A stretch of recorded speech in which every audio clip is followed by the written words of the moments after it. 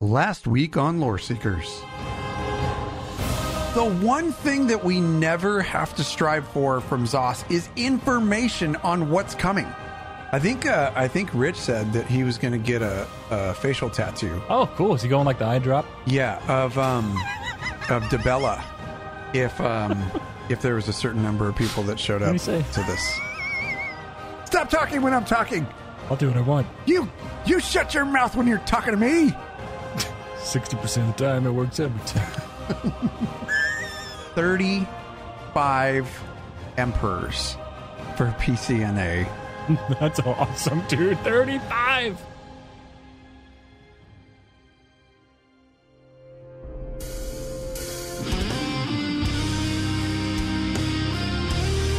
From the depths of the darkest caverns to the peaks of the highest mountaintops. Join two friends as they explore Tamriel and share their tales one pint at a time. This is the Lore Seekers Podcast.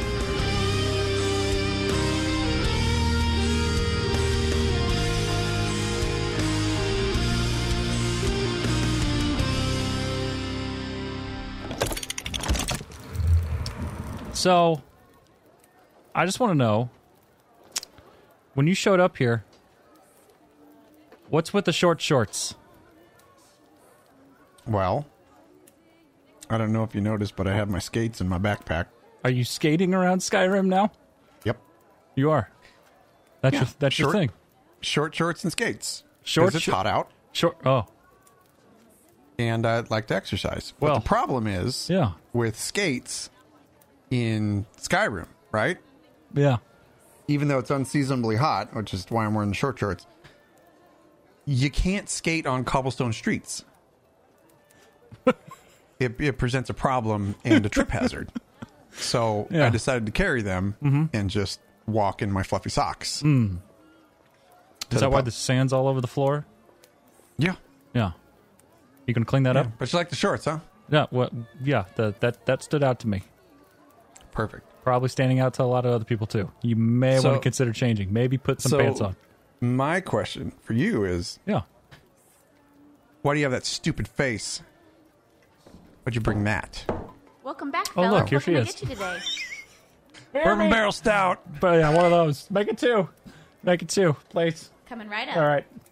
So, thank you. Quick caveat for everyone who's listening to the show. This is actually the second time we're doing this intro because Jibs forgot to hit record. Newbie. So, my man, tell me about your day.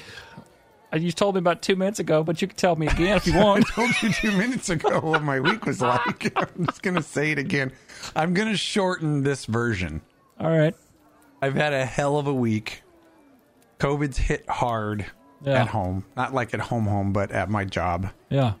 And it's affected me greatly this week.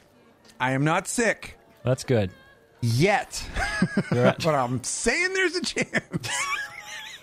It's been a very, very difficult and work-filled week. I just had a couple days off this week, which is not the norm because we're short-staffed. We've got some sick folks who are at home and quarantined and being treated and doing fine, but it makes the rest of our workforce basically force-hired. Yeah. So they tell you you're staying. So that is just what my week's been like, and it's just super busy. A lot of stuff going on. So, trying to deal with all that stuff. And it's like we went through the whole stay-at-home thing, and it was okay. It wasn't terrible. I mean, I'm a gamer, so what am I going to do anyway? I'm going to stay home. My girls were cool with it, but I think, now we're still trying to do the whole social distancing thing and staying out other than the essentials that we're supposed to do or, that we need to do. We're still kind of staying at home. But at the same time, after 4+ months, we're starting to go a little bit crap crazy. So it's like, Gah! But we're trying to do what we're supposed to do. And like the rest of the world isn't really doing a whole lot of that. Everybody's out doing their thing, and I don't know. You know what? People are running out of patience. People are. I mean, and I get it. It's difficult. Yeah. It's difficult to isolate right now. It's difficult to You know, it's been 5 months. You know, they're coming. I get it. It's difficult, and I'm not picking a side here. I'm just saying, like, I feel it's difficult, man. Like you talk about it definitely sucks. And you know, the thing that sucks even worse than that is that yesterday, our governor shut us down again. I mean, my wife's not working again. So right. She's like, she comes in, she's holding her phone up like this, and it's got the article on there about our governor shutting down hair salons and a bunch of other stuff, and she's just like, here we go again. I went, you gotta be kidding me. So yeah, she went to go pick up her stuff at her salon today, and she's home. Jeez. Which is great. Yeah. But, just sucks for her because it backs her up with all of her clients and stuff like that. So it's difficult. It's been a very trying week, Jibs. It is. I'm sorry, man. Yeah, no, I'm fine, man. Resilience. Yeah. That's what it's all about. Yeah. My week has definitely not been that at all.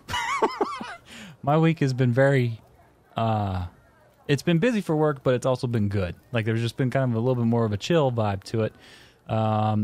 It's starting to get the feel in the air that school's getting ready to start again. Which means both of, my family's going to be back at it, doing their thing. And, I was talking to my wife and like, do you realize we've been at home together, the whole family, for 5 months? She's like, yeah. I'm like, wow, that's a long time.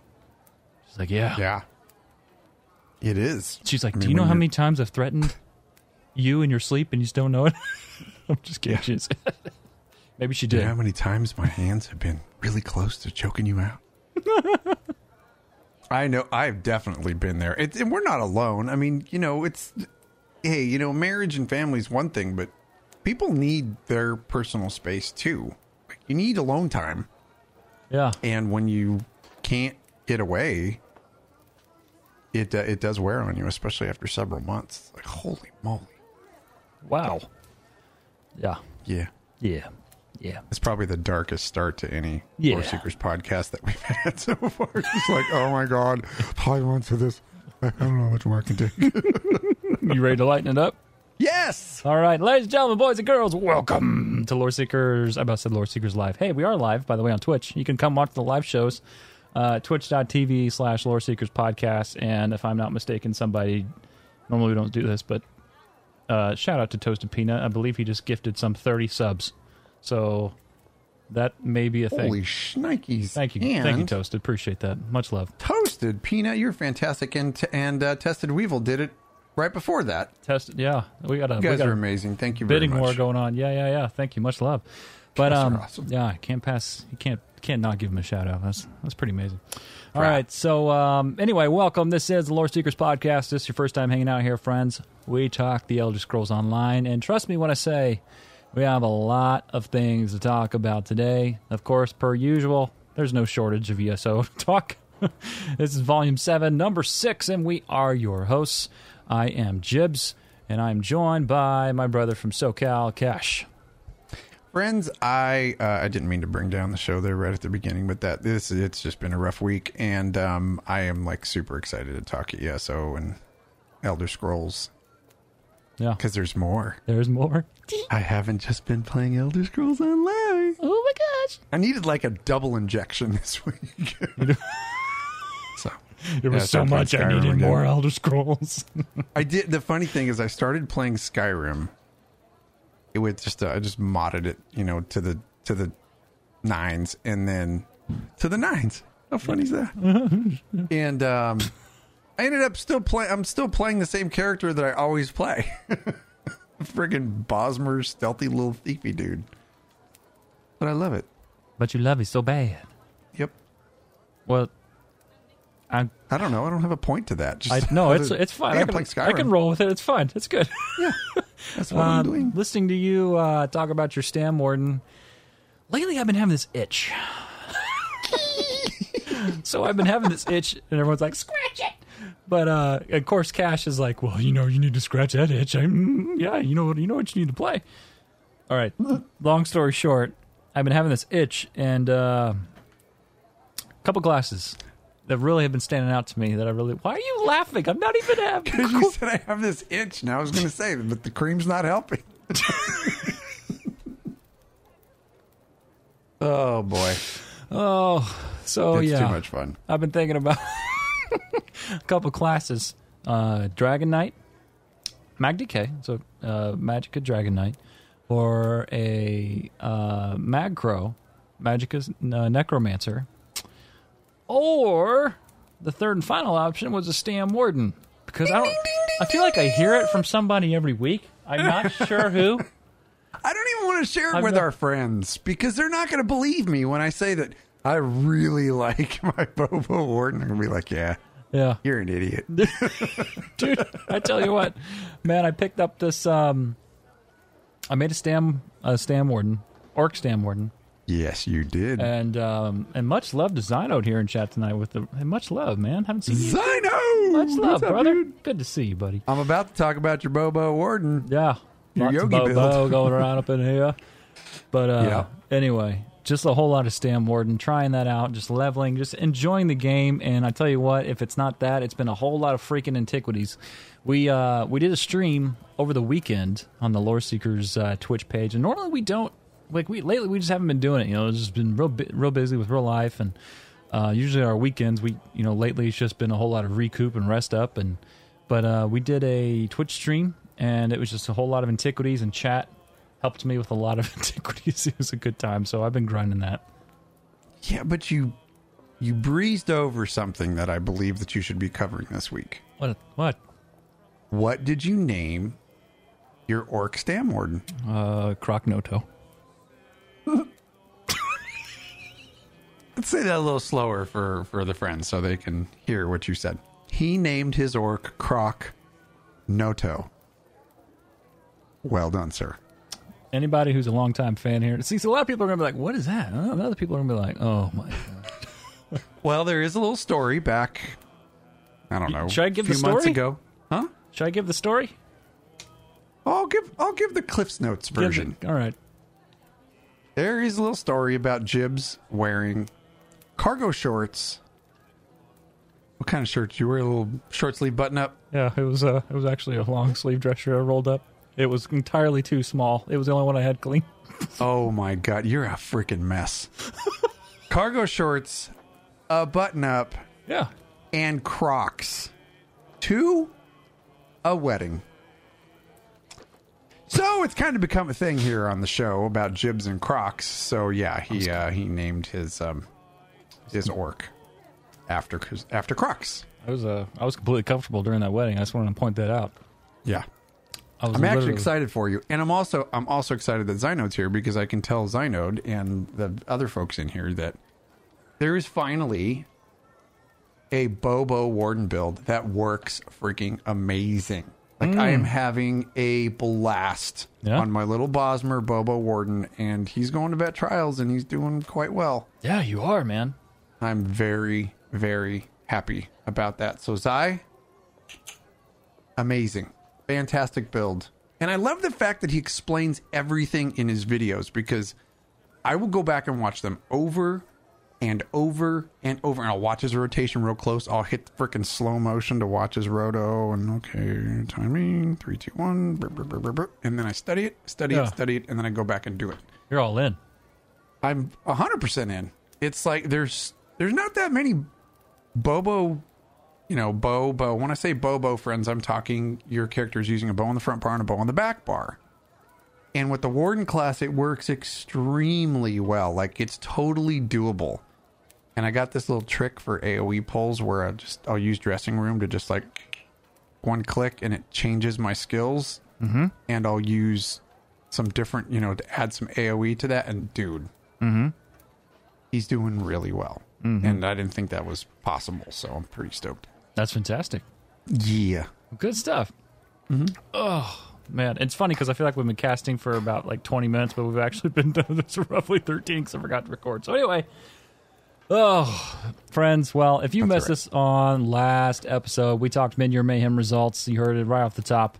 Also, ESO Live discussion on exploration of antiquity leads. Yeah, a lot of good comments on that. It was a fun one. And we did a lore lesson on the great Houses of Marwyn. Now, this week, we're answering your fan mail. We're talking Stonethorn. All of that. All that goodness. It's amazing. Stick around and enjoy it. Lady Thorn and a new Meet the Character. We're going to be talking, we're going to be highlighting, we're giving cliff notes on the Stonethorn PTS patch notes. They were so good we couldn't pass them up, so we're going to be talking about it here on the show. And then we're polishing off with a cold glass of lore lesson on... We actually had a little request. Yeah? And I don't know if our friends in PvP, we were running Serial last night. Mm-hmm. And I don't know, I'm pretty sure it was Quick Joe that had asked, said, we need a lore lesson on the Nibbin Bridge. And I was like, oh, well, guess what? You're getting a lore lesson not on just the Nibbin River Bridge, but Nibbinay as a whole. Oh. We're going to talk one of the main and original races of Cyrodiil tonight. I hope you put that article up before I release this episode, because I don't know how on earth to spell that. Nibbinay. Nibbinay, like Benet, like bidet, but with an N? Just, yeah, it's the same as water shooting up at your butthole. Okay. Same thing. All right, that's good. Oh, hey, check this guy out. I've been looking for you. Yeah? Got something I'm supposed to deliver. All right. Your hands only. Where's your socks? Or better yet, where's your shoes? Why aren't you wearing What? Hey. He does wear some clodhoppers, doesn't he? Yeah. I don't know if you call those shoes or galoshes, but... Yeah. All right. Well, friends, it's that time. You send us your voicemails, your emails, all the good things. We're doing both today. We talk about it here on the show. And first up, we've got Mr. Davis. Send us an email. He says, hey, Cash and Jibs. Spelled Cash right this time. I'm a newish player at ESO, and I've been embroiled in the eternal struggle of finding my, quote, forever class. Well, I know somebody who's been right there with you. That sucks. I think I found it. I've been bouncing between 5 different tunes and haven't gotten past level 26 on any of them, doing so intentionally as I wasn't sure if I wanted to put hundreds of hours into a class I didn't like all that much. That was until I found my Bosmer Stamina Warden. Touchdown! Touchdown, Minnesota! I really enjoy the aesthetic of the Warden class and also think the Bosmer of all races embody the qualities and skills that the Warden represents. While creating this character, I wanted to give him a lore-friendly name, something I've never done before. While trying to think of a solid Wood Elf name, I started thinking, how did all the races of Tamriel get their names? I know there's plenty of other resources I could go to for this information, but I would love to hear y'all's take on it. Having a lore-friendly name for our characters really helps with immersion in RP and strengthens the connection we have with our characters. Also, just wanted to say hi. I'm not a lore seeker myself. I really do appreciate you guys. Listening to the podcast truly is the highlight of my week. Keep up the great work and stay safe. Well, thank you. Yeah, that was very nice. Yeah. He says the highlight of his week. That's freaking awesome. Yeah, it's Thank you. awesome. Yeah. I'll I'll let you take the lead. Yeah, naming conventions. This is something with character creation that I absolutely get locked in on. So I will go through and create my character. Like a lot of times I'll put it on paper before I do anything because I'm nerdy like that. I like to not necessarily like write a backstory, but I like to have something on paper so I know what I'm doing when I get there. Just the way I do it. Anyway, it'll take me 10, 15 minutes to get through the aesthetics of my character. And an hour plus to figure out the name if I haven't already done that. Because I like to be lore friendly with my naming conventions the way that I, spell out my characters. Like, because I'm going to be with that character, hopefully, for a long time. At least that's how I feel when I first roll a character. At least that week you do. It's prior to the murder. Before the crime. Exactly. So, there's lots of ways to do it. You can go with traditional names. Now, if you were to look up something like Bosmer names or Khajiit names, Argonian names, all the styles of how they are done lore friendly wise are all different.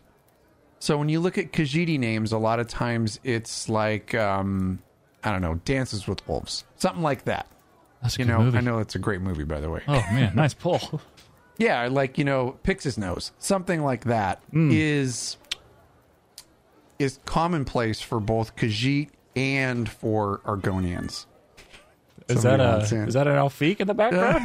You got a little. Is that the banker or the merchant? Which one is it? Does she have wares? This one doesn't, but it's about to be tacos. And then if you look at like traditional orc names, there's always like a something grow something in it. For Altmer, it's they're very like Feindal. Like the AE is kind of a big thing in there. There's all kinds of different prefixes and suffixes in naming conventions for different characters and different races. And I love that. Finding those names or making them up yourself can sometimes be an issue. So, little tool that I use, and I'm sure plenty of people who listen to our show have used it before. There is a website, and I believe it is fantasynamegenerator.com. Let me see. Oh yeah, that's it. Fantasynamegenerator.com. That's a good Now, one. this is like a massive database that will give you random names based on certain things you're looking for. So, for instance, if you want names of anime characters, if you want names of bounty hunters, if you want names of cyberpunk characters, dark elves, goblins, gnomes, giants, wood elves, it's all here. You literally click on whatever name you want, and it will randomly give you a list of 10 different names that you can choose from. And if you just keep clicking until you find one that looks cool, I'm telling you, I have gotten so many ideas from Fantasy Name Generator for names for my characters. That's awesome. It's really cool. And they have Elder Scrolls names are in here too. So, Oh yeah, that's good stuff. yeah, it's awesome. Well, there you anyway. go. That's my take on it. Yeah, I have nothing to add. That was fantastic. Well done. Mr. Davis, thank you for the email. Appreciate it. Thank sir. you. That was a cool one. I'm going to butcher this. I'm sorry. That's Zaboomaful. That one. Thank you. Love the show. I'm a long-time listener and first-time writer. Going back to the else... You got a sippy cup? Is that what this is? No, it's my Is this Yeti. play- is This this- makes noise. Playtime with Cash? Keep reading. Man, you are toxic today. Going back to the Elsewhere release for a moment. At one point, you had on one of the dev team I'm following this email, and we're talking about what it was like to work with Bethesda on new lore. Okay. I hope at some point you can have them back on so we can hear how the conversation went about reintroducing dragons. I would love to be a fly on the wall for that meeting. Cash, I'm curious about one of the comments you made during the Morrowind Great House's lore lesson. Uh-oh. It sounded... We got an email. It sounded like you didn't like Soth the Sill for instigating the conspiracy against Nerevar and Azura, or maybe you meant because he was involved. If so, I'd love to hear what led you to that conclusion. Everything I've seen and heard made me think Vivek or maybe Almalexia convinced the other two, and Soth the Sill reluctantly went along with the plan. Your lore lesson on the Wood Orcs inspired me to create an AD character that I actually like. Before, I had struggled to find a character idea for that faction, so I appreciate all the time and effort you put into preparing them each week. Jibs, you should totally make an EP chapter. My Nord Archer has been waiting. Not happening. All this time. Stay safe, guys. The Alinor ringtail known as Zaboomaful. I loved everything until right at the end. The There part shall that's be actually no... the part that's talking to me. Yes, there Yeah. shall be no Ebonheart Pact I could see the way chapter. Yeah. We bleed yellow. Hey, we all know what What? color we really bleed. Oh, okay. Is that why you emped on yellow? Man, why you gotta do me like that? You gotta do me like that. No, this is a really good email, actually, and thank you very much, Zaboomaful, for this one. So yeah, I'm not really a Soth the Sill fan, and it I get a lot of comments on this one too. But when we covered those, we covered it actually a couple or maybe even a few times we mentioned it, but we actually did a full lore lesson on the Tribunal. And if you recall, we talked about it a little bit a couple weeks ago when we talked about the Great Houses of Morrowind as well. But Almalexia, Sotha and Lord Vivec. Yeah. Together make up the Tribunal. And what basically happened was the Heart of Lorkhan was within the Red Mountain. Well, these three demigods, you could say, were ascended to that godhood because they were drawing from the power of the Heart of Lorkhan. And they were convinced to do so by Sotha. And by doing so, they went against the wishes, their promise to Azura. And that's what irritated me because, I don't know, I don't want to say I'm a Boy Scout, but if I say I'm going to do something, I do it. Yeah. And I try to live my own life, like very honest and not deceitful and stuff like that, right? So even reading about these fictional characters, sometimes stuff like that just rubs me the wrong way. And Sotha, for as brilliant and amazing as he was very influential. So, yeah, there was kind of a conspiracy against the Nerebar and Azura, and he was, as far as the way that I read the lore and covered it, could be totally wrong. But I don't think I am. It was Sotha was a major reason why Almalexia and Vivec fell into doing that. And it's like, for what? For power? Not cool. So, anyway. Yeah, I'm a big fan of Dark Elves, but man, I'm really over the whole living god thing. Like, they just drive me nuts. After a while, and this has taken me 2 years to get to this point, I think, in ESO, but I'm just like, man, I'm so over you guys. Like, we're out here saving worlds. We're out here gnarly. Killing dragons, and you're sitting here with your playing crisscross applesauce floating in the air. That's just Vivec. He's a little flamboyant. I mean, come on, man. That makes me laugh. But we're laughing. When you get down to the brass tacks of Elder Scrolls lore, yeah, there is some dark crap that has gone on. Oh, yeah. In the history of Elder Scrolls, and we covered some of it last week when we talked about the Great Houses, and I mean, the enslavement of other races, the things that the aliens did to children, it was freaking horrible. Like, some of it's like, oh my god, there needs to be a freaking a rating on this. Dude, is not sufficient for I'll tell work. you what, those are the lore lessons that you're just like, I know. Like, even last week, I'm like, I don't want to. I was talking to Jibs. I'm like, I don't want to cover that, but it's in the lore. It's like, we didn't write it terrible. Cover. But yeah, I mean, that's what happens in a dark fantasy world. And for as much as, we want to like laugh at all the other amazing things about Elder Scrolls and, the whimsical, beautiful things, the Indrix and all that, it is a dark, dark fantasy world. Yeah. That's what Elder Scrolls is. And, Yeah, and speaking of that, we're going to get a little bit more of that here in a little bit, especially with the Meet the Character and all those things, too. So yes, for sure. Yeah, good for email. Sure. Yeah, thank you so much. Fool. Absolutely. We got to polish it off here with a couple more voicemails. First one from longtime listener, longtime caller. We wanted to make sure and play this. Teddy, Holthouse, my friends. Let's take a listen. Hi, Lore Seekers. This is Teddy Holthouse. This year has ended up being one of a lot of disappointments for me. I was a senior this year, so I found my senior year being cut short with no chance to say goodbye to many of my classmates. I've also found that many of the things I've been looking forward to over the summer have been canceled, and worst of all, many changes are coming to my long-awaited attendance of college. As my mother and sister have put it, it seems to be 2020, the year of all the work, but none of the fun. I hope to change that today as I begin playing for the first time Eifengrim, my Nord Templar, in ESO.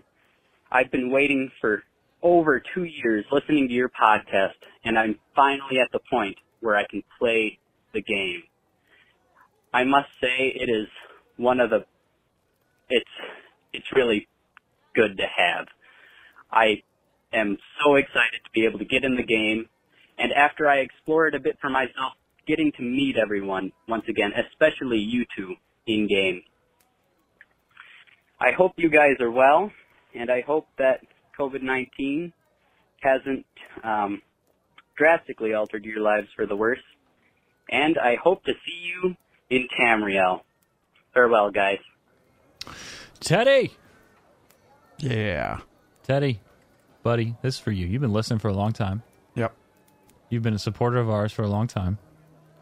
And I can't wait to group up with you and run some content. Just you, me, possibly Cash. Why is it possibly? And I can't go with. I mean, there's things that stand in the way. well, anyway, Teddy. Anyway, hey, all seriousness, much love, buddy. Thank you for calling in, and we do look forward to just having some good times and content with you, fun. Yeah, like a little backstory on Teddy, guys. Teddy's been listening since the beginning, and he's a hardworking kid. He's getting through high school. He's finally going to college, but he has not been able to play the game, and he's finally in the game now. But he's been with us since the start. Like listening to lore and writing in and like being part of the community and the whole thing. So it's really pretty cool to see him, finally get to the point to where he's able to get in game but just a hardworking kid doing his thing, going to school. Like, we're proud of you, bud. Teddy, Thanks. you'll be happy to know Rich Lambert, creative director at ESO Online, is currently watching this episode. He's typed in chat he wants to be in the group as well, so you can look forward to that. You, me, that's awesome. Cash, and Rich Hey, Lambert. Rich. We'll do something. All right? So, good things, my friends. Good things. Yep. All right, and finally, Flyrod 90. Hey, Lore Seekers, it's Flyrat90 here, and I just wanted to thank you guys from the bottom of my heart. The world's a little rough at the moment, but you guys are a silver lining in Tamriel. Between your podcasts and the steps you're taking to make sure that people are able to take care of themselves, you guys are doing more than enough to take care of the Lore Seekers family. Yeah. When we had to make the switch from console to PC, we were a bit nervous about rebuilding, but you guys welcomed us with open arms. You gave these two Lore Seekers a home we're proud to be a part of. The community is one of the best and most loving and ones that I've been able to be a part of. So thank you guys. Jibs, Cash, all the Lore Seekers, and as always, Dilly Dilly. That warms my heart, man. That's cool. Me too. Whoa, I wasn't expecting that. I was like, okay, waterworks are going to start. Do you need to do the whole baby dolphin thing? Yeah, I know.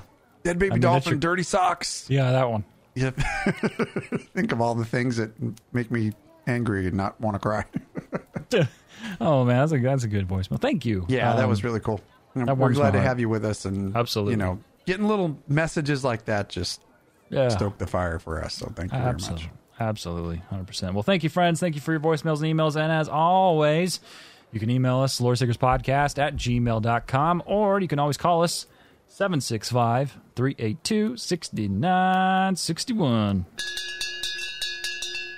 Hear ye, Tamriel has some news. All right. So you're tuning in this episode.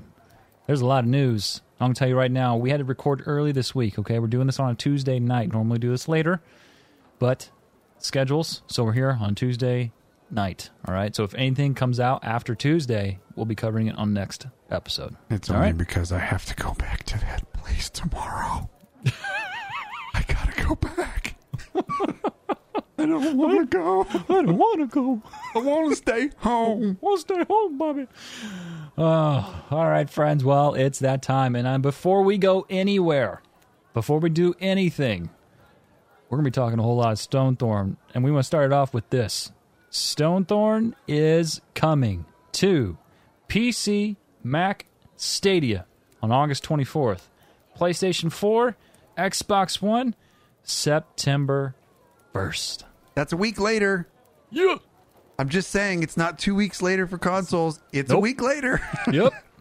Pretty awesome. It's really awesome. Yeah, it is. Yeah, it is. And, the last time you were here listing the show, friends, we were talking about ESO Live, and they were going to be talking about the next DLC. We kind of briefly talked about, like, what, where's it going to go? We didn't know where it was going to be.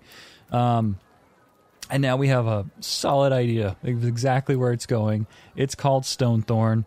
There's a lot of things and a lot of people that are included in this. Cash, we're going to go straight. We'll talk about Meet the Character in just a minute. We're going to go straight into the release. So this coming to us from from ElderScrollsOnline.com, Stonethorn. Maybe if I can say this right. Stonethorn, an update 27 preview.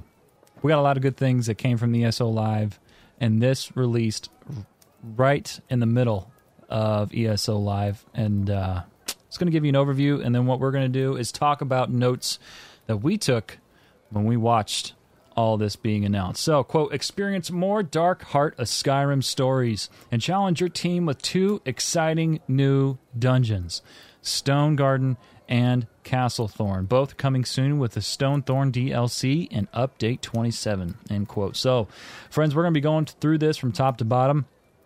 We want to make sure you get all of it. It's a lot. It's a lot. And then we're going to be talking notes, all right? So just buckle down, enjoy. We've got a lot of news. Like just stated, The Elder Scrolls Online Stonethorn Update 27 is coming soon for PC, Mac, Xbox One, PlayStation 4, and Stadia. This DLC Dungeon Pack and update brings all new challenges, stories, and features, including Stone Garden Group Dungeon, Castlethorn Group Dungeon, new item sets and collectibles, new Dark Heart of Skyrim storylines, improvements to performance, homestead character pathing for the housing editor, various fixes, and balance changes.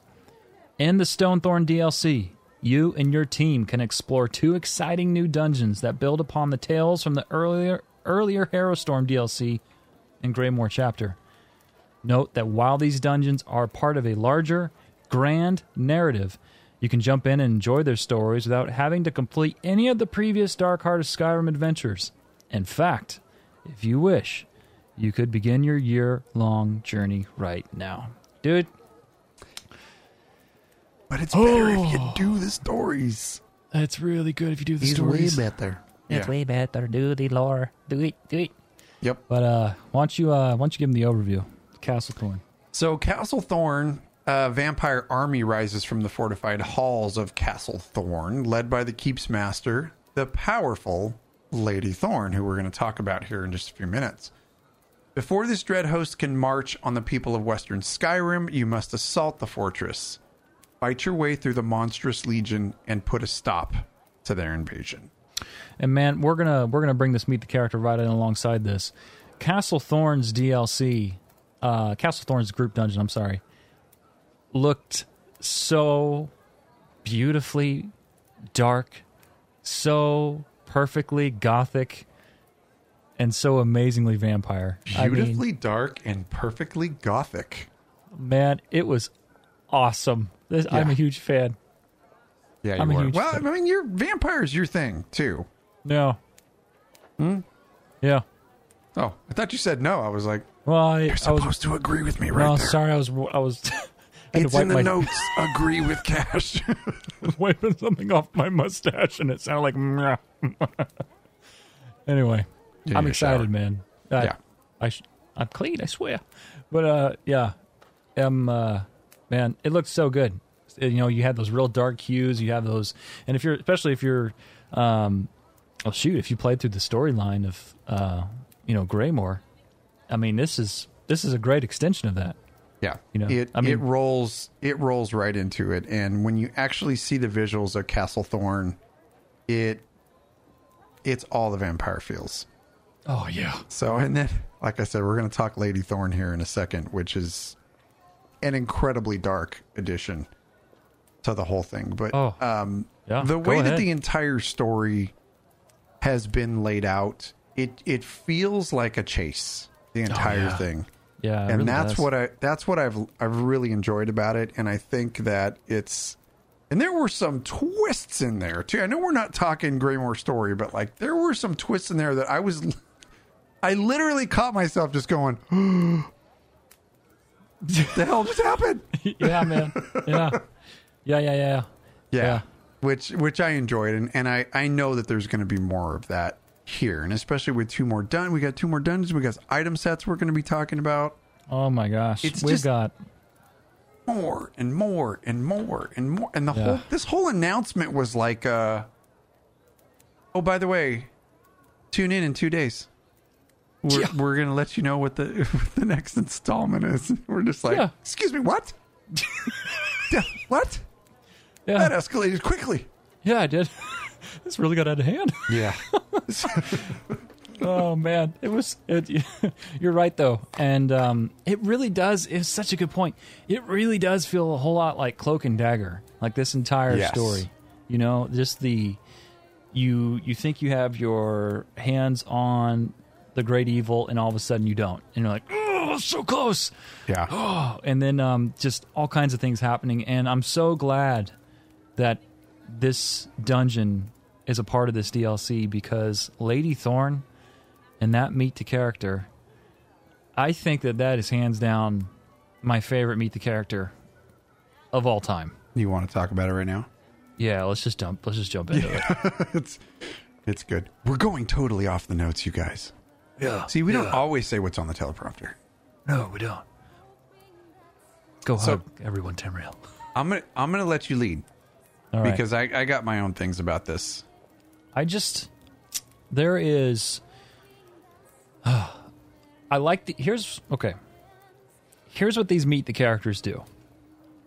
They add a different layer in a different, so you know how shadows change throughout the day depending on where you're standing, right? And the sun is in the air.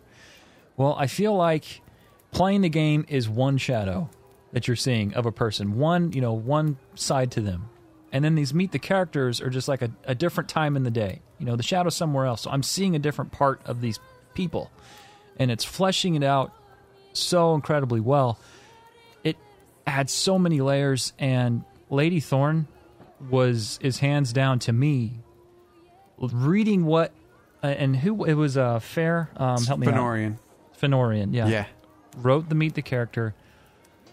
He projected, and by the way, props to whoever wrote that. That was exceptionally well written. But he portrayed Lady Thorn in such a way, to me, that my gosh, she makes Molag Bal look like a tiny just POS, man. I mean, excuse me, what? What? How'd you?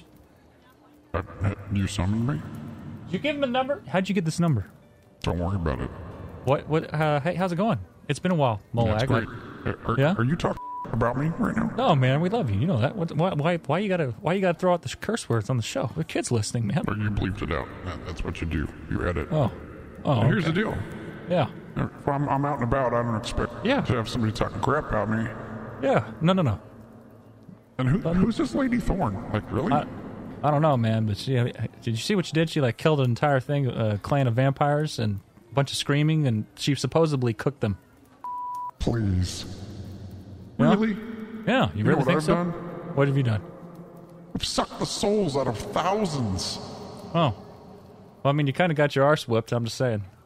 Well, I'm just saying, Lady Thorn shouldn't sound like she's all that in a bag of chips. Sound like you're a little nervous. Well, maybe I am. Yeah. All right. Anyway, quit talking crap. All right, man. Say it to my face. You do you. Hey, you show up. Put up or shut up. I'm out.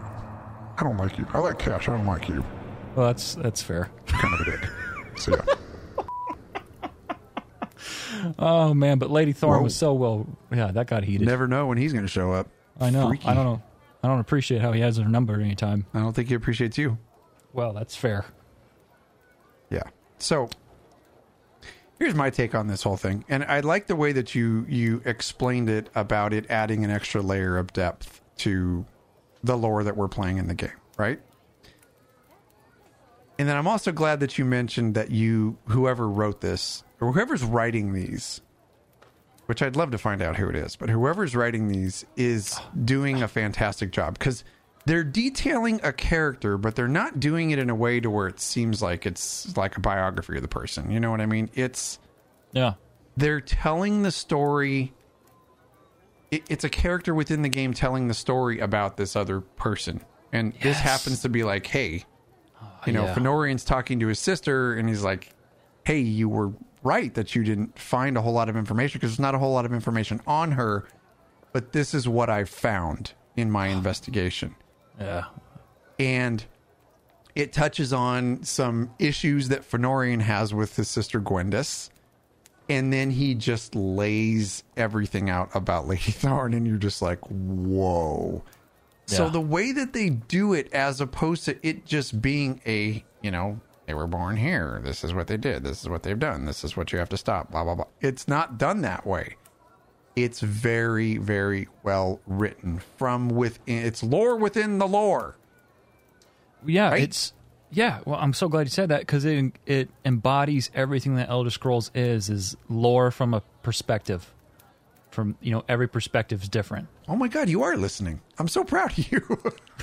I'm so proud of you for saying that. Nodding? Oh, man. When I'm doing my lore lesson, I look over and I see your screen, and you're like old man. Just... I am not. Oh, my gosh. I am not. I am listening. I know you. Oh my gosh! Now you know how many people are going to be judging me now on lore lesson. They're probably like, "What are Jibs is doing?" Everybody should be poking you with a stick to keep you awake. I work hard on my lore lessons. I listen. Oh my gosh! All right. So anyway, Lady Thorn, amazingly well done. The dungeon looks awesome. She's got gargoyles to the 9th degree lining in this dungeon. Just exceptionally well done. Yeah. Agreed. All right. So Stone Garden is next.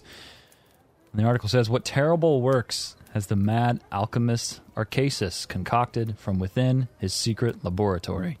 The dark creations of the Stone Garden found deep within the caverns of Blackreach are like nothing you've ever faced before.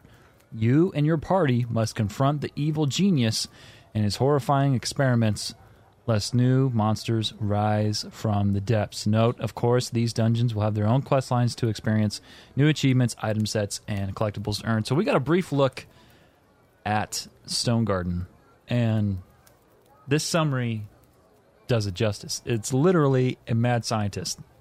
Yes. Made me very happy to see that. Yeah. And especially because there's some achievements that are right along that same line. The mad alchemist type thing. I love the alchemy aspect of this game a lot, and I think there is a pretty big focus on that, not just as a crafting, aspect of the game, but there's alchemy stuff is everywhere, and I just think that is such a cool way to do it. And what was the name of the boss that's in Scalecaller? It's Scalecaller? I think it's Scalecaller, right? Mm-hmm. That dude's freaking cool. Or you have to, he poisons the whole room.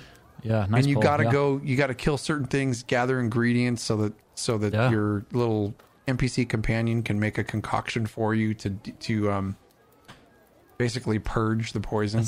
That's such a cool so fight. much fun. I was like, this is brilliant. Yeah. So hopefully there's more of that, because I like that a lot. Yeah, it's cool. And when they were showing it off on stream, Finn and Jess and Gina were all going through this, and essentially this guy has repurposed these Dwemer, what would you call it? Just mechanisms. He's completely repurposed it for his own evil agenda. Yeah, there you go. And it looks absolutely amazing. Some of the visuals you're going to recognize, especially if you've been through the Greymoor story. And by the way, friends, and especially I know that now that you've gotten through the main storyline, we are most definitely going to be doing a spoiler show coming up sometime soon. We're going to be talking full spoilers of everything about the story and what we think about it and all the good things there, so you can look forward to that. But, man. Sneak preview? Yeah. It's good. It's good. It's real good, man. Yep, there's a little preview of how that show's going to go. Ooh, yeah. 10 out of 10. Yeah, it's fun. If you want to talk about the ultimate squirrel chapter, oh yeah, buddy, that is Greymore for sure, because it's like, yeah, it feels like Skyrim because you're in Skyrim and because so much of this part of Elder Scrolls Online has been mirrored to look like the other game that we love, Skyrim. But it's also that way because there's shinies freaking everywhere. Yeah. Everywhere you go. Yeah, I've got so many side something to quests pull to your do. attention away. Yeah, man. Yeah. It's amazing. You're right. It's good. 11 out of 10. Yeah, I think I had the conversation with you yesterday before. That was probably yesterday. About how massive Blackreach is. It's I was down there yesterday literally for the sole purpose of taking pictures of the little zebra-looking deers that are down there. It's amazing. And I was like, this is incredible. Yeah. And I put a tweet out about it. I'm picking up my phone like I'm going to show you. I put a tweet on my phone. I put a tweet out about the deer down there. Do you remember what they were called? No, but I remember seeing that tweet. The glowing deer. Yeah, they look like zebras. Yeah. And I am 1,000% in love with them. Like my Bosmer needs one following him badly. Oh yeah. But yeah, veil deer, chat says. Yes, thank you. Thank you, chat. Yes, the veil deer. Oh my God. Beautiful. They're so bitchin'. And beautiful. I literally was down there just to take pictures of them so that I could tweet it out. Like, this is like my favorite thing in the game now. This little zebra deer. Oh, it's amazing. You're right. It's the verticality in Blackreach is insane. Yeah. You look up and it just keeps going. It's huge. And I really props to whoever the team who focused on Blackreach. They did such a good representation of like a lot of this was unknown. Like granted, you got Blackreach and Skyrim, but a lot of this, the way things looked, and it's just so well represented, and not to mention so many cool little things in there. If you're not flying through it and you're taking your time, and you're looking around, you're going to find a lot of cool things. Yeah, and I don't know. This is kind of minor spoilery, but there's Falmer down there. Oh yeah, man. And I don't like to kill him. I like to run by him. And you know why I don't like to kill him? I feel freaking bad for him. Why? You gonna give him some mushrooms? No. This freaking gnarly ass Dwemer gave him mushrooms, and poor little Snow. They used to be snow elves. We used to have really cool snow elves in Tamriel, you guys, and they're gone because the Dwemer are mean. They're kitty cat mean. So anyway, I like to just run by the Falmer and try not to kill him. You could run a good distance, and you'll have this little train of Falmer running behind you. Doing. So passionate. But you get to where you're going, and half of them will like rubber band out, so you only have to kill like a quarter of them. Yeah. Little tip for you. Don't have to kill them all. Oh, fantastic. Run. So the ESO live notes that we walked away from the dungeons. A lot of these are really unique. One, Stone Garden will have 3 bosses, each with their own hard mode. Boom. Yeah, dude, that's good stuff. Mm-hmm. That's good stuff. It makes true progression. I'm really glad they're doing that.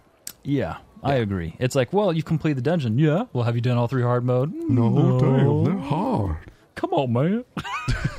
These is hard. But yeah, that's awesome. That's that I love that. Like you said, that level of achievement. Yes. There's just that's the things that I would love to see. Like keep pushing that envelope. How can you? And what things can you tie to that? The achievement that players can portray that says, "Whoa, that person has done this on this difficulty. That person has conquered this." You know what I mean? You know what? You know what would be really cool to see? Do you remember in Days of Old? Do you remember in Days of Old? Where you would go in with a group of friends, and you would progress certain things. And I'm not just talking about Elder Scrolls Online, but games that we had played in the past, where you would progress dungeons or end game content with friends, and it would save. So, like, say you went in and you threw yourself at boss number 2 because you'd already gotten through boss number 1 for like a week, and there'd be like a reset. So you would be able to just go in and all the trash is gone. You go straight up to the second boss and you give them a go again. Do you remember that? Where you would like save your progress? Yep. That'd be kind of cool. What are your thoughts on that? I mean, it would. I think it would depend on the content. Like if we're talking a obnoxiously difficult trial that was gated and that the only way, like it's not like a recently, so Sunday, we were with the Vet Trial Guild and the Vet Trial Group, and we did Cloud Rest. How it's kind of open, you can pick your boss, whatever one you want to do. Yeah, whichever one you want to get your butt kicked by in Vet. Yeah, woo, buddy, that was gnarly. But let's say like it's not open like that, and it's gated to where you've got to first conquer this boss with a certain difficulty, doing certain things in the fight. Right. Then I could see something like that. But I'll be honest, for the most part, I really don't see the need in ESO for that. But I like where your idea's at. Because I know where you're coming from, and that was always a big thing, back in the day. Like, you had to get through some stuff to get to the stuff. Right. And that was just as much, to me, at least back then, it was just as much of a big deal. Yeah, and the way that and the only reason I mention this is because I take Kind's Aegis, for example. They have upped the ante on trash pulls. Yeah. You can't really call them trash pulls anymore because some of those mobs in between the bosses are as hard as the damn bosses. Yeah. And you have to have strategery happening there. Otherwise, you're going to wipe. Yeah. So, and we've had that happen quite a few times where it's like, okay, now we really got to figure out, okay, focus these, this half the group's over here, this half's over here. There's all kinds of different little things that we have to do that make the trash mobs not trash. Like, it makes it challenging. And I like that. So to have a way to save that progress for the next week, I think is pretty cool. Now, don't get me wrong. Like, I'm not complaining like this is not a game-breaking thing, because I'm completely fine with going through and doing it again the next week. But like, if we have, in our Vet Trials group, we have a set amount of time. So if we only make it to boss number 2, and I'm not really talking about the dungeons, because I think the dungeons will probably be fine, but I'm talking about like harder content in Vet Trials. You only have a certain amount of time for our trial. And if you get to boss number 2 that week, it would be nice to be able to start at boss number 2 next week. Yeah. And continue through. It's just a thought. Yeah. I don't know. I'm just No. It saves time. Like it will save you time so you can progress. Yeah, if the content warrants it, then absolutely. You know what I mean? Especially when you consider, because they're gauging time as well. Like, how long should it roughly take to complete X? You know what I mean? Y and Z. Right. So yeah, I'd be kind of intrigued to see where that goes. I would be even further intrigued to see what kind of difficult content would follow that. Yeah, because they're definitely upping the scale on how hard stuff is, and like we're not Hodor, obviously, just so, but we're learning. Yeah. No, I get what you're coming from. That's a cool idea. Yeah, I dig just it. a thought. I dig it. Yeah, I have these random thoughts that just pop in my head, and all of a sudden I'm like, is that where our 3 a.m. phone calls happen? Don't say it. Don't say it. And then I say it, and then we segue.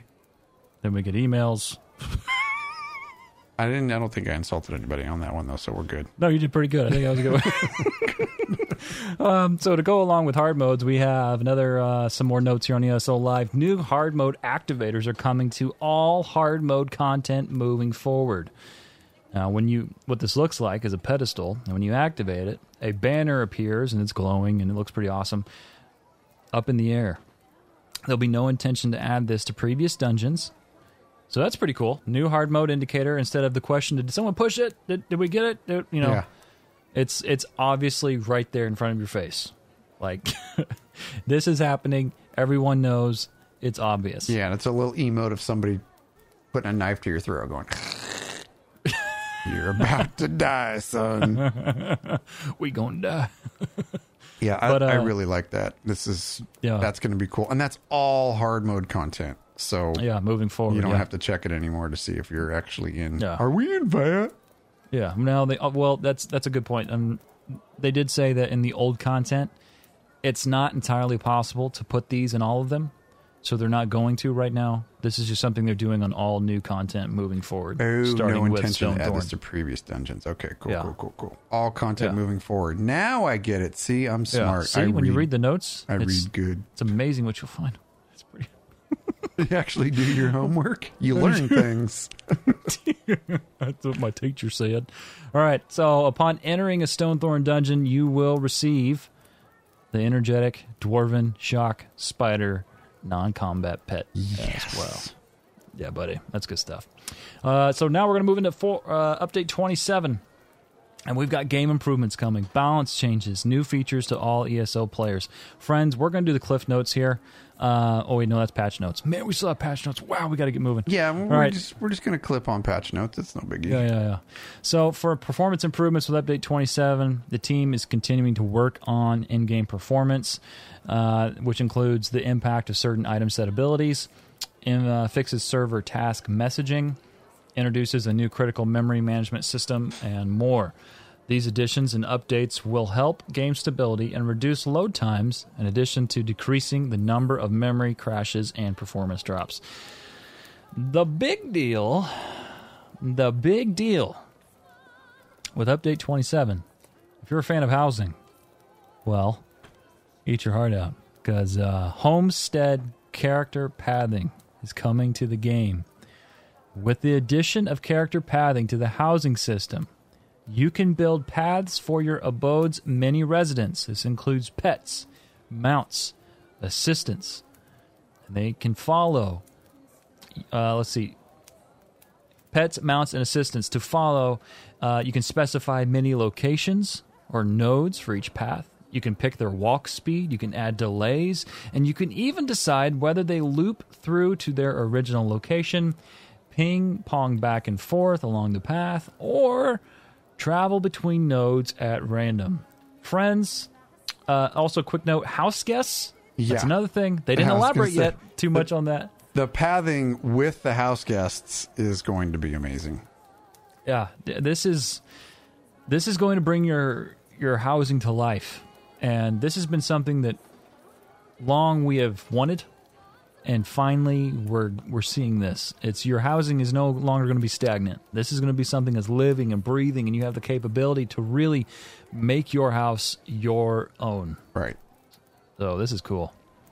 Super, super cool to have the housing guests. Yeah, even the patch notes, the PTS notes, they really didn't give too much away yet, and I'm glad. There's some cool things I think coming with house guests. Yeah, I'm really looking forward to seeing. Number one, how you acquire them. Mm-hmm. And number two, what they are, who they look like. Can they change outfits? I don't know. Is that something that might be coming in the future? I don't know. Right. But I don't want to talk Walla Crazy. I definitely don't want to talk Walla Crazy. But house guests coming to your house. Oh. And you just tell me to shut up and I will. No, I know where you're going. It gets me thinking about companions. Oh, yeah. Not necessarily combat companions, but like a pet. Oh, you're freaking awesome. Mm. Yep. Have somebody with like an extra bag. I wonder how far they'll push that. Like are we Stibbins. talking like? Yeah. I mean, and the companions would be awesome. Gosh, just all the kinds of characters you could bring along. But on the house guests, I wonder how far they're going to push that. Are we talking like people who have like Dark Brotherhood or Assassin theme homed? Are we talking like a Dark Brotherhood NPC? Like, is the speaker going to show up? Well, you know, just I mean, the theme of the game evolves and changes all the time. So who's to say, who's to say for each chapter there isn't a companion that comes out for your house? Not a companion, but a house guest that comes out for your house that's themed to that chapter. Right. Yeah. This is awesome. Awesome. A Khajiit freaking selling wares. Oh, dude. I know. It's nuts. Yeah. Maik? Oh, you shut up. Oh, buddy. Oh, you shut your dirty mouth, sir. Woo. Yeah. Oh, man. You have a Maik at your house, that would just Holy be crap. insane. GG, count me in. How many crowns? You can have it for the low, low price of $1 million. Oh, man. I know, sign me up. Oh, I know. Oh, man. All right, so for the sake of time, we're going to keep moving here. So, moving into PTS. This is out on PTS. Stonethorn's out on PTS right now. You can go check this out. And one final bit before we move into patch notes, PTS patch notes, is the fact that, and we're going to talk gear later. We'll talk in the future episode as far as, the gear you can expect from Stonethorn. Maybe we'll talk about the next episode. You can look forward to that. But Q4 DLC, they wrapped it all up. They're like, oh, hey, by the way, Q4 DLC, yeah, its name is Darkstorm. So you can look forward to that. Oh, yeah, I know. The names are sexy, man. I know, man. That was good stuff. Good stuff. I'm excited. I'm liking it. Yeah, for sure. Oh, so many good things. So PTS patch notes for Stonethorn is out now, and there is a lot. There's 44 pages. Rich, you're still here. I think it's what you said on Twitter. You were talking about 44 pages. Yeah. And we're not going to go through Gina all puts those together. That's a lot. That's a lot of work. Yeah. So, Yep. Thank you, Gina. Yeah. Much love. So what we're going to do is highlight a few things. All right. Now, there's a lot of things that are going to stick out to you, and we would highly encourage you to go check this out because there is a lot of potential changes coming to current sets that you need to be aware of. Okay.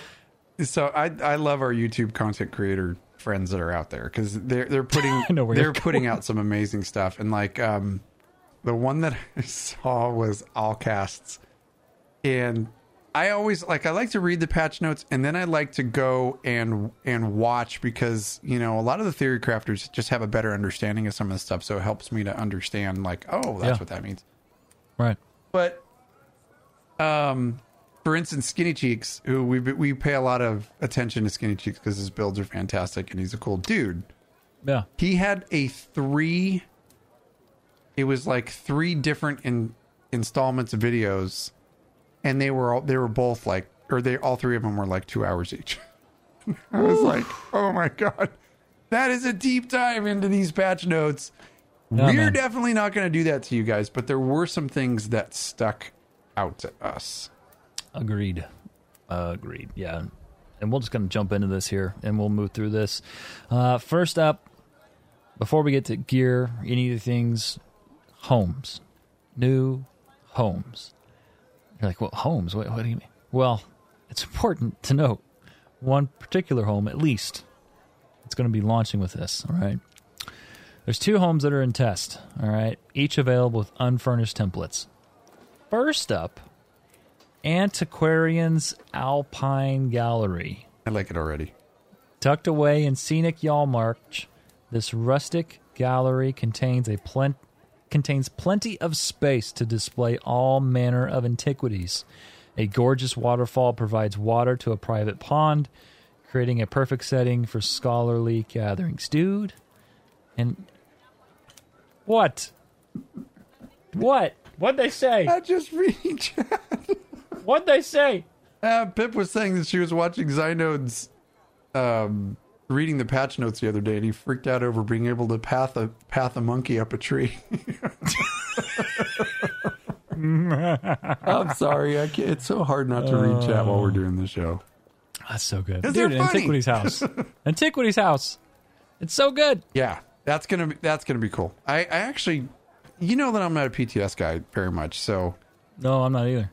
That's why I like YouTube so much, because I can look at videos of people who going through that content. But that one does look cool. A place that can, you know, there's so many dang antiquities that you can get. It's just really cool that there's a house that's kind of tendered for that. Tendered, not tindered. Quit being weird, Jibs. Okay. Yeah. Yeah, it looks good. Quite I'm bright. excited. I actually haven't seen it yet. Let me rephrase. I haven't seen it yet, but just reading this sounds good to me. Next, you got Stillwater's Retreat. This frozen coast location features a dwarven passage that leads past 2 deep alcoves and out to a frozen lake set amid the natural beauty of Skyrim. Hidden away beyond the lake, an ice cave awaits those seeking further respite from the world.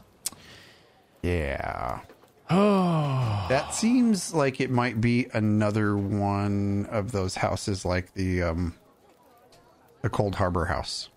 Mm-hmm. That's just open area, so you can do all kinds of things. All kinds of things, yeah. That open area housing is definitely starting to becoming a staple when it comes to Elder Scrolls. Yeah. More and more of those are starting to pop up. So, yeah, new houses. Of course, item set changes. We've got itemization changes. This is the big deal. The armor traits. Yeah. Dude. There's a bunch. And, okay, so the patch notes, you guys are...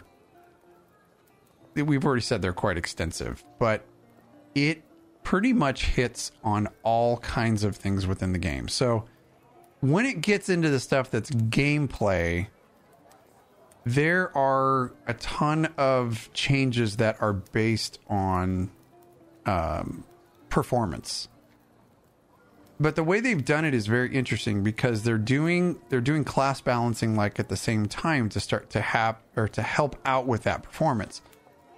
So some of the item changes, one of the biggest ones that hit us right off the bat is that, you know, we play PvE, so a lot of our characters, we put the divine trait on our gear, right? So the bonus, and divines increases, you know, the Mundus Stone, whatever Mundus Stone that you have on is what your divines affects. So they're increasing that to 9.1%, which is up from 7.5%.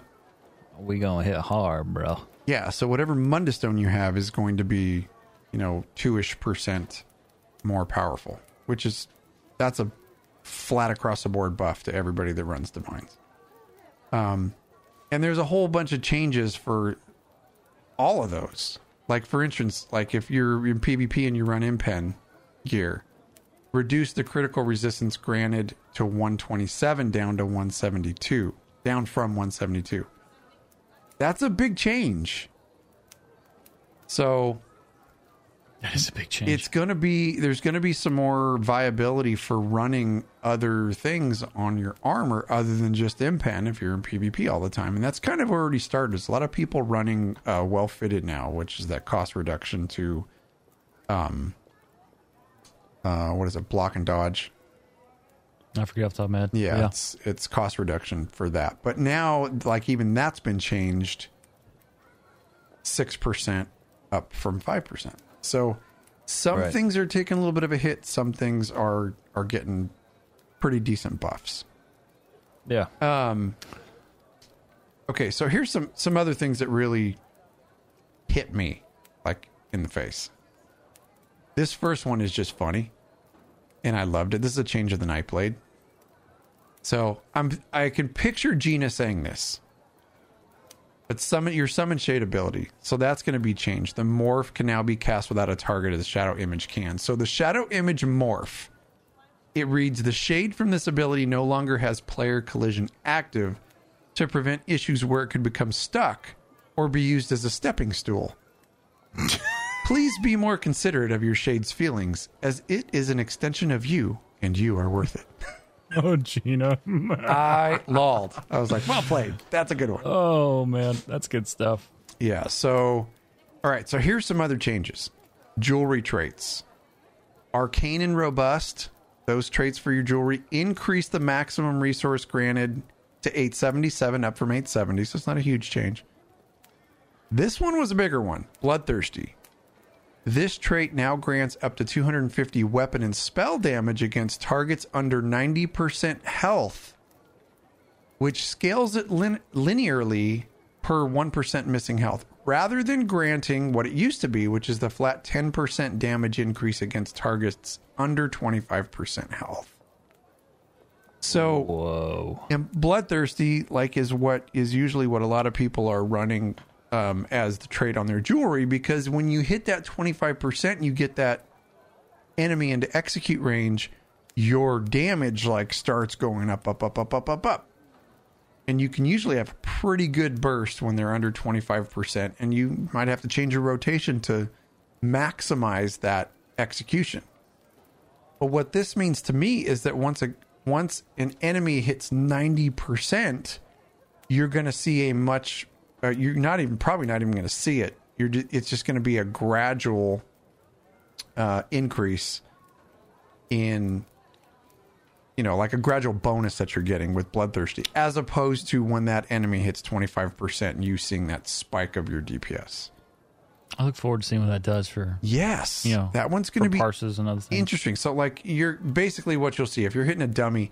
You're going to see higher numbers earlier on in the parse, and you're not going to see that boost toward the end. That's kind of how I'm reading that. Yeah. Here's another one, too. There's a lot of Harmony builds in Cyrodiil right now, and they're pretty damn powerful. When I say Harmony, I'm talking the jewelry trait. So they're doing a little change to that. Harmony is now the synergy effectiveness bonus that you get with that trait is 20% now instead of 35%. So, that's kind of kicking those Harmony builds right in the nuts. Mm-hmm. And remember, this is all about balance. It's all about balancing classes and gameplay. Here's another one. This one was very surprising to me. Hollow Fang, which is a very, very popular set run by a lot of healers. Gives you back resources. Right. Reduce the magicka granted from this set to 2,500-ish, down from 3,000. So that's a 25% decrease in Hollow Fangs. Yeah. Here's a big one. I'm not a healer. False Gods. Oh, man, this one hurt. Kind of a popular Magicka set. Yeah. Remove the extra 5-piece bonus of spell damage on the normal version of this set and the extra 5-piece bonus of Magicka on the perfected version to better mirror the power of Vicious Ophidian as the perfected version of Quick Serpent. Ouch. That's what you call when they get both of them. That one is going to be interesting.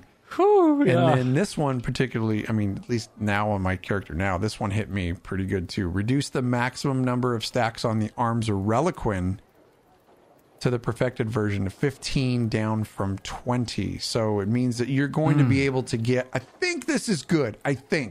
Look, I'm not that smart. I think this is a good thing because they're also doing the same thing to Sororia. Now, Reliquin and Sororia, Reliquin being a very popular stamina set where Sororia is a very popular Magicka set. They're both from Cloudrest. They work off of a stack system. Yep. And it works with your light attack. So every light attack you do gives you a stack all the way up to 20. And when you hit the maximum amount of stacks, that's where you get the biggest benefit out of both of these sets. But what they're doing is reducing, like for Reliquin, they're reducing the maximum stacks to 15, which means that you're going to be able to get to that max faster, but the maximum benefit's going to be a little bit less, if that makes sense. Mm-hmm. That's how I'm taking this, because it's only 15 stacks, so you're only getting 15 of that amount instead of 20. Yeah. Right. And so then Sororia is oh man, that one. So yeah, Sororia is going down to 10 stacks from 20, but what they are doing is increasing the spell damage that you get per stack. It's almost doubled. There's that. Yep. So perfected versions though. It could level out a little bit better. and this might be a performance thing. It's like, I don't understand the ins and outs of why all these changes are happening, but I really just want to see what the end result is, because it's kind of confusing. Yeah. To see what it's actually going to do. You got to actually play with it to see if it's going to be a true nerf or not. Yeah, that's a good point. I know we're both visual people. Like, we have to see it in action for us to actually, get it kind of thing. Right. So, yeah. When I first read that, I saw stacks reduced to 10 down from 20. I'm like, oh! I'm like, wait. Okay, all right. So, spell damage is better. All right. Right. So, there's, it's going to be one of those things. It honestly reminds me, remember when people were freaking out about the DPS crunch? Yeah, and everything balanced out, and everybody balanced out, right? Yeah. And everyone just, like, you notice how, like, every once in a while you'll get that. It's like one of those comments, like, there's always somebody who downvotes a cat video. It's like, well, every once in a while you'll get one of those comments regarding the DPS crunch now, but it's not really a thing now. I look forward to seeing where this all lands. I don't even know where this is going to go. I don't even have ideas. To me, there's people just squawking and complaining about stuff, and they do all the time. And there's other people that are like, "This is going to be great." I know Zynode was saying too, is like, this might be the best patch ever. Yeah, I'll tell you what did get nerfed though, and we knew this was coming. Right, Thracian Stranglers. Oh yeah, it got a freaking full nerf, and we knew that was going to freaking happen. If you guys don't know what Thracian is, Thracian was a set that you could get that would temporarily increase your DPS like astronomically based on stacks of things, of things that you kill. You kill things, you get stacks, and these stacks of spell damage would absolutely just blow everything else out of the water. But like if you got killed, then you lose your stacks and you have to build them up again. Anyway, long story short, people were putting out some insane numbers, like where an excellent player would be putting out, 85 to 90k DPS. You put on Thracian and they're hitting in the, 110s to 120. Like, insane amount. Well, anyway, they nerfed it by half. Reduced the spell damage granted per stack to 92 down from 150. Reduced the penalties per stack to 1% down from 2%. And the stacks from this set now last 30 seconds and refresh every time you gain a stack rather than being permanent. And it also grants weapon damage now. So it means it can be used by stamina characters as well. So I would just take this as like a word of caution to anybody who is ever playing an MMO. If there is a set that is clearly way outperforming, like, holy crap, everyone grab this set, and everyone's telling you out of nowhere, get this set now, get it now, there's always a really good chance it's going to be greeted by a wiffle bat in the face in the next patch, all right? A sledgehammer. Just keep your eyes out for that, just in future, all right? But this was one of those one item sets that you can get through Antiquities that that I liked it because it gives you an incredible bonus in one area, but it'll dump you out in another area. Right. You know what I mean? Like the ones where you have this sprint ability or whatever, or you have like increased speed, but you can't sprint. Yeah. Or something like New Moons, where you get some amazing stats, but it increases the cost of all your abilities by 5%. So it's a tit for tat type thing. Yeah, which has been kind of cool. There are some changes to Vampire. I had a feeling that this was going to happen because there were some things that needed to be moved around a little bit too. So Eviscerate, which is the spammable basically for Vampire, decrease the execute multiplier on this ability and arterial burst to 33% down from 50. So your execute is going to be a little bit less. A lot of it less. Blood for Blood, the Morph Blood for Blood, decrease the execute multiplier on this to 60% down from 100%. And it added that you cannot be healed for 5 seconds after casting it, kind of on your own. Oof. Yeah. And here's another one. This was in the assault line. I mean, I don't mean to like belabor this whole thing, but this one was interesting too. Vigor in the assault line, which a lot of stamina characters use as their main heal. This ability is being changed to the first skill line to unlock an assault, and has swap places with rapid maneuvers, which is the speed buff that you can get.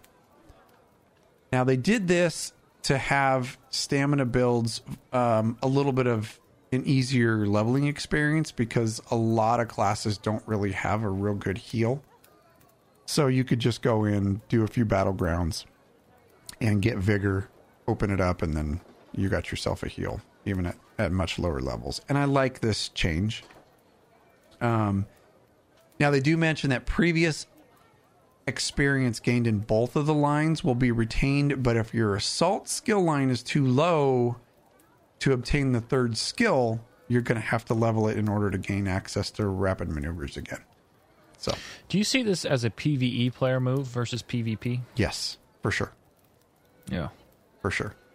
I do too. You know, because now at a very low level, you can have, instead of going in and like putting in an inordinate amount of time in Battlegrounds or in Zero, you can have a little better leveling experience because you'll have a heal pretty quick. You know, it doesn't take very long to get that first skill unlocked. Yeah. I get it, and it makes sense. And there's a lot of good changes, particularly, you know, if you're a warden, you're thinking, you know, just another thing off the cuff, and I'm not going to really dive into it, but Winterborn, the Winterborn set, you know, that's getting some nice buffs for PvP, so that's good. Are you ready? Yeah, of course. Yeah? Let's do it. All right. I'm going to step back, and I'm going to keep my eyes open and listen like I always do and give you the floor. I don't fall asleep. Good luck. The Nibonese are really boring. What? I said good luck. The Nibonese are really boring. Now you can hit the button. Oh, thanks, Dad. Sheesh. You're always so premature. I'm listening. So anyway, friends, like we talked about before, this is a giant shout out to the friends that we PvP with in Cyrodiil, who were, I think, jokingly asking for a lore lesson on the Niben River Bridge. So we're going to one-up that tonight, and we're going to do our lore lesson on the bridge. Just a small part of it. But we're going to detail all things Nibene, because I know you've heard of the Nibonese. They are from Cyrodiil. Let's talk a little bit about it. Nibene, also known as the Niben, or the Nibene Valley, is the geographical area that's comprised of Cyrodiil's imperial province. Now, most of all of Cyrodiil, which we've talked about before in other lore lessons, is incredibly lush forest lands, and the region is considered to be the center of all of Cyrodiilic culture, and also the home to the Nibonese Imperials. Now, the area stretches from the Jural Mountains to the swamps of Blackwood, and is the location of Elder Scrolls Oblivion, if you played that game. Now, you have Cheydinal to the north. That's right up above the Nibene Basin. You have Lake Rumar in the center portion, and the city of Bravil to the west. When you look at it all together, Nibene is some of the most beautiful sights in all of Tamriel, if not just Cyrodiil, but all of Tamriel. Now, there is a more wild and untamed portion of Cyrodiil, and that's going to be the southern portions, like around Topal Bay, and the areas extending into the Khajiit city of Rimmon, which, by the way, was once an imperial-held province. Other notable locations in the region are, of course, Bruma to the far north, Leoween, which is all the way down at the mouth of the river in southern Cyrodiil.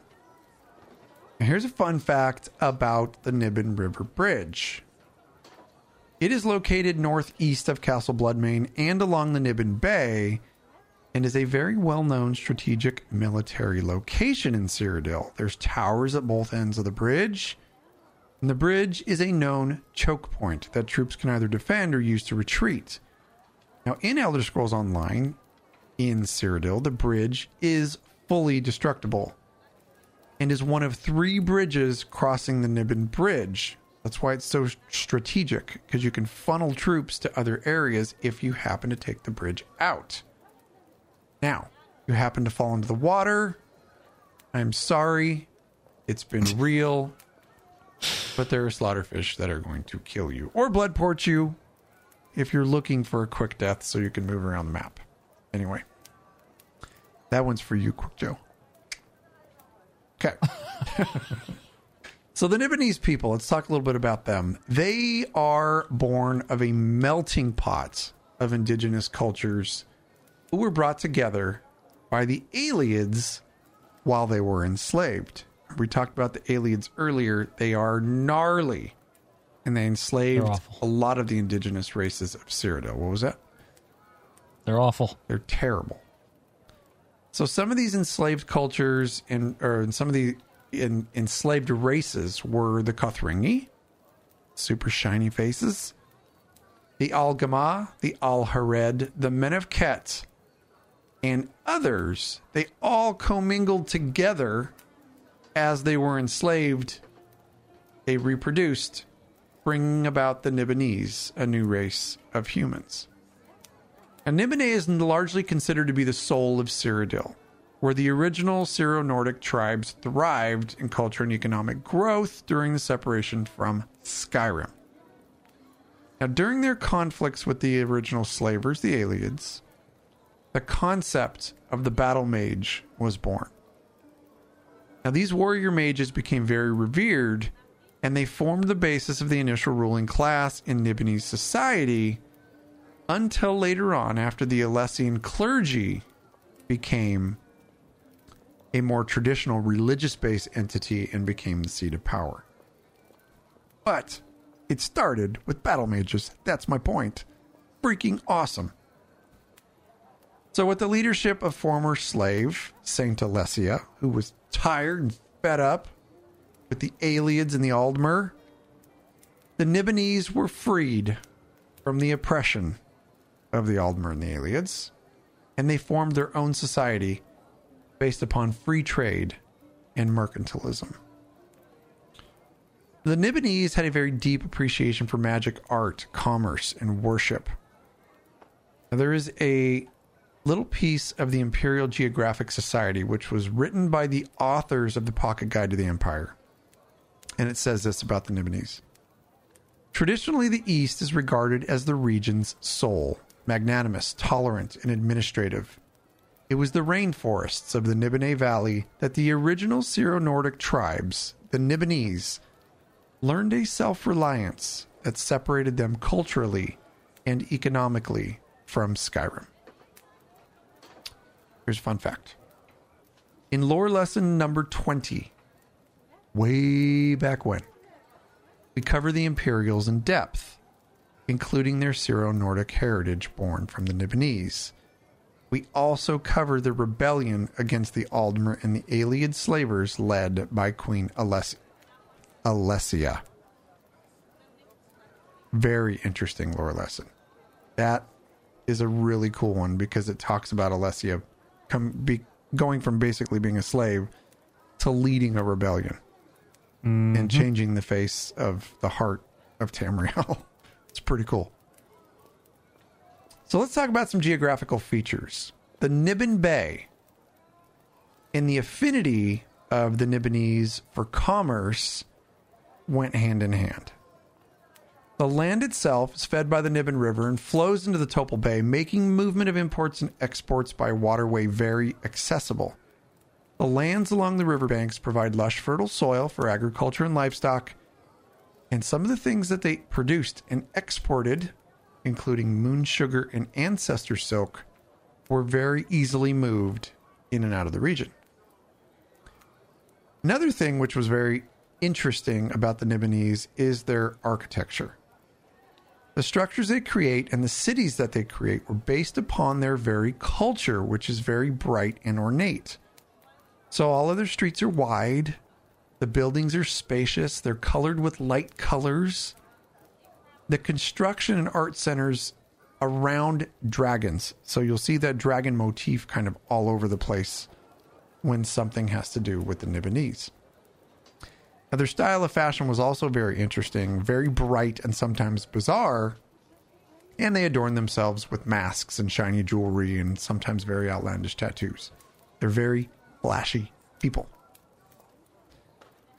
So although traditional Nibonese people encompassed a wide area of Cyrodiil, the western arm of the province practiced their own autonomy for a time during the height of the Alessian influence. These folks, known as the Colovians, brought a quite different face to Cyrodiil. And we're going to cover the Colovians next week. Woo. Yeah. Would have been really long if we'd have covered the Colovians too, because they're their own deal. Very interesting. Wild childs. Mm-hmm. So we'll cover them next week. All right. That's it. Oh, that's it. It's not in the show notes, so I didn't know when it was going to end. That's the end of the lore lesson. Oh, okay. Bring in the music. Oh, man. Wow. All right. Well, good job, buddy. Thanks, man. You did good. That was good. Appreciate that. Thanks for staying awake. Yeah. Well, hey, it's what I normally do when I listen. But just to, make it even more evident, my eyes are always open. I know people that can sleep like that. I know people who can punch people in the face when their eyes are open.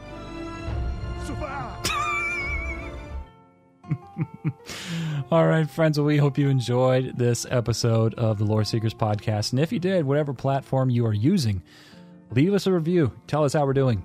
For every 5-star review that we get on iTunes, though, show you some love with a shout out here on the show. We got one here from Santiago 365 from the USA. Says, man, oh man, where do I even start? I just picked up listening to this podcast a month ago, and holy cow, it is absolutely brilliant. I decided to start at the beginning and listen to Volume 1. I'm currently at Volume 2. I'm sorry you're listening to Cash that long. Episode like 10, and I'm absolutely in love with it. Jibs and Cash are the best two hosts you could ever have talking about ESO. Their enthusiasm, personality, and overall great vibe is so enthralling to listen to. I've been playing ESO for about 2 years, and my only regret is not listening to this podcast sooner. Great work, honestly. You have made something so special to more people than you could ever imagine. Thank you so much. You all are the best. Well, that's... Oh, my gosh. Really nice. It's very nice. People are writing some pretty amazing stuff lately, and thank you guys. Yeah, I appreciate that. That's pretty cool. That's fantastic. Thank you. You can always call us, again, 765-382-6961. Try to keep your voicemails around a minute or less. Try to keep your voice down. You can always email us, loreseekerspodcast@gmail.com. And, of course, our physical address, P.O. Box 3665, Terre Haute, Indiana, 47803. Now, you can find this podcast wherever podcasts are free. And for even more Lore Seeker content, go to loreseekerspodcast.com. All the lore lessons, all the things. Don't fret. We haven't forgotten about a new lore lesson compilation from last volume, from volume 6. You can look forward to that later. If you want to join the community, you can. Visit loreseekerspodcast.com/guild. Download Discord. Join the Discord server. And apply by typing /apply in the Apply to Guild channel. Special thanks to Family Jewels and Sorko Soundscapes on YouTube for the intro and ambiance. You can find us on social media. You can find Jibs on Twitter at JibsIRL, Cash at LoreSeekerCash. The Cash is with a K. But most importantly, don't forget to follow the show. We're on Twitter at LoreSeekersCast, on Instagram at LoreSeekers, on YouTube at LoreSeekers, and right here on Twitch, twitch.tv/LoreSeekers podcast. Friends, thanks for tuning in. We love you long time. Be safe, be loving. Love will win the day. See you next week. Dilly dilly. TM.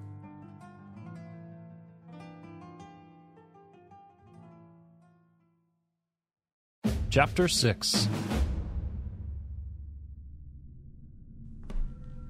How many times, Velkus, do I have to ask you not to interrupt me when I'm writing? Bah, you never minded my visits during your first few weeks here at the castle. Besides, he wants to speak with you. Who? Who do you think? Vindel? Oh, look. Hey, Kata. Yes, Vindel. He believes it's time you learn about more things. What things? You'll see. Velkus and Balin made their way through the castle halls. Various vampires shuffled about, carrying on conversations, and seemed focused with tasks at hand. Balin didn't ask, nor did he care. He never made a point to make friends at the castle. He spoke with Velkus, although unbearable at times, and on occasion he'd speak with Vindel. That was enough for him. He was used to having only one or two at the table. Rounding the castle stairs, Velkus continued. Do you recall our conversations about Vindel's heritage? We never spoke of his family heritage. Not the living family, his vampiric heritage, you milk drinker. Yes, Velkus, I recall. Ah, good. He'll appreciate you recalling such. Reaching the 5th level of the castle, Velkus and Balin walked silently down a long hall lined with portraits. Balin noticed most of the art, at least the ones that were still legible, were dated from the First Era. Judging by the amount of cobwebs that covered the walls, Balin surmised this area of the castle was rarely visited. Finally, reaching a set of double doors, they entered the room. Ah, Velkus and Balin. Thank you for joining me. Of course, Vindel. My service is, as always, available when needed. Lit with all manner of candelabras, the room was lined with bookshelves, filled with books from another age. In the rear of the room was a desk, covered with various scrolls and maps. This was Vindel's private quarters. And how is Balin? Curious. Oh? Velkus insisted I meet with you, but didn't say why. Indeed. Since you've arrived, you made quite the splash in the library. I've taken notice of your desire for knowledge, especially revolving around the vampiric codexes and tales authored by those unlike our kind. In much of my time on Nirn, I've met very few like you, Balin. One who's so readily available and ready to become what is needed in the moment. You were a quiet bounty hunter with great skill and sword. You showed bridled rage when you first woke in the dying halls over Mignar, and now you showcase an infectious calm and desire to study. You're a man of many things, Balin, so I believe today is the day we teach you something you won't find in the codexes of our kind. Mainly because I've taken great lengths to make sure it isn't there. Do you recall the tales of how I became a vampire? Yes, my father bit me. Yes, he killed my mother as well. But did you pay special attention to how he ended the alchemist's life? He never touched him, yet he managed to snap his neck. My strand of vampirism is unique in its own right. It was haphazardly created through alchemy. Regardless of how much study I do on these scrolls on my desk, I cannot for the life of me find anything related to my strand in history's past. So I have to accept what this is, for what it is. Unique. And in the uniqueness comes something special. Our line of vampirism has the ability to move things with our mind. Telekinesis. It can be used in short bursts, giving you the edge you need, whether in combat or other ways.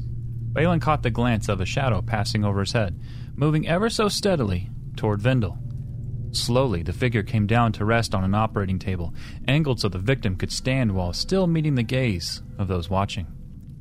Tightly wrapped in chains and covered with a mask, the shape was that of a man. The figure convulsed on the table, clearly trying to escape. Vindel removed the mask. Meet Dragus Furlow.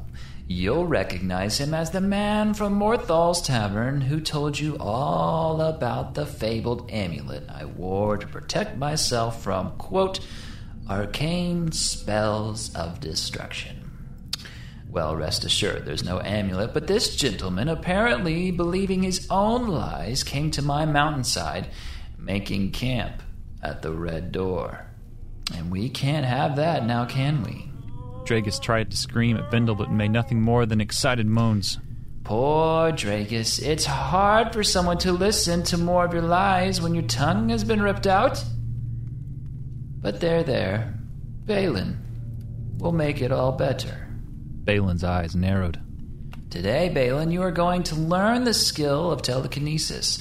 What would normally take years to perfect in Tamriel's Mages Guild, you can master in days. My strain of vampirism grants us a special affinity to this corner of the arcane, and I use it harshly.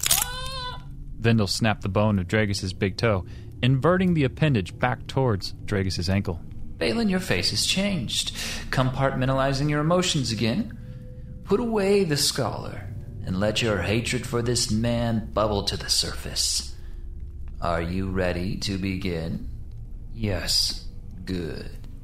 You see, for us, using this skill requires nothing more than combined focus and action. You'll pick it up quite easily, I'm sure of it. Newer members of the Brood don't realize how quickly they can learn this, but with just a bit of eye-opening, you'll find it's quite simple. Focus with your mind what you want to do, using your eyes as the focal point for the ability. Then, when you're ready, slightly flick your head the direction you want it to move. Come now, you try. Pick something on this man's body you'd like to move. Sithis knows I've already had my fun. Balin closed his eyes, considering the many people in his life that had led him here. He had grown fond of Vendel, and though he'd never tell him, he even took joy in Velkus. But now, Balin focused on the ones who'd aided them in bringing him here. They were weak, so easily turned to tainted actions through the offerings of gold. Balin grew warmer, his anger growing at the thought of Mignar. How he betrayed him, how he had led him to believe he was family. Balin slowly opened his eyes, now bloodshot in color. Twitching his neck, Balin released Dragus' jaw from his body, flying to a random corner in the room. His neck twitched again, and again, and again. Arms snapped backwards, ribs protruded outward, feet now formed balls of gnarled, bloodied flesh. What was once Dragus Furlow was now nothing more than a jawless, eyeless, bloodied husk. Very good. Such power, and so quickly, too. I believe you'll find great use for this. Velkus, old friend, would you do me the honor of calling for the Bloodhounds? They'll have fun with this bloodied... Without warning, a female burst through the door, grasping for breath. Vendel, there's been an attack on the mountains.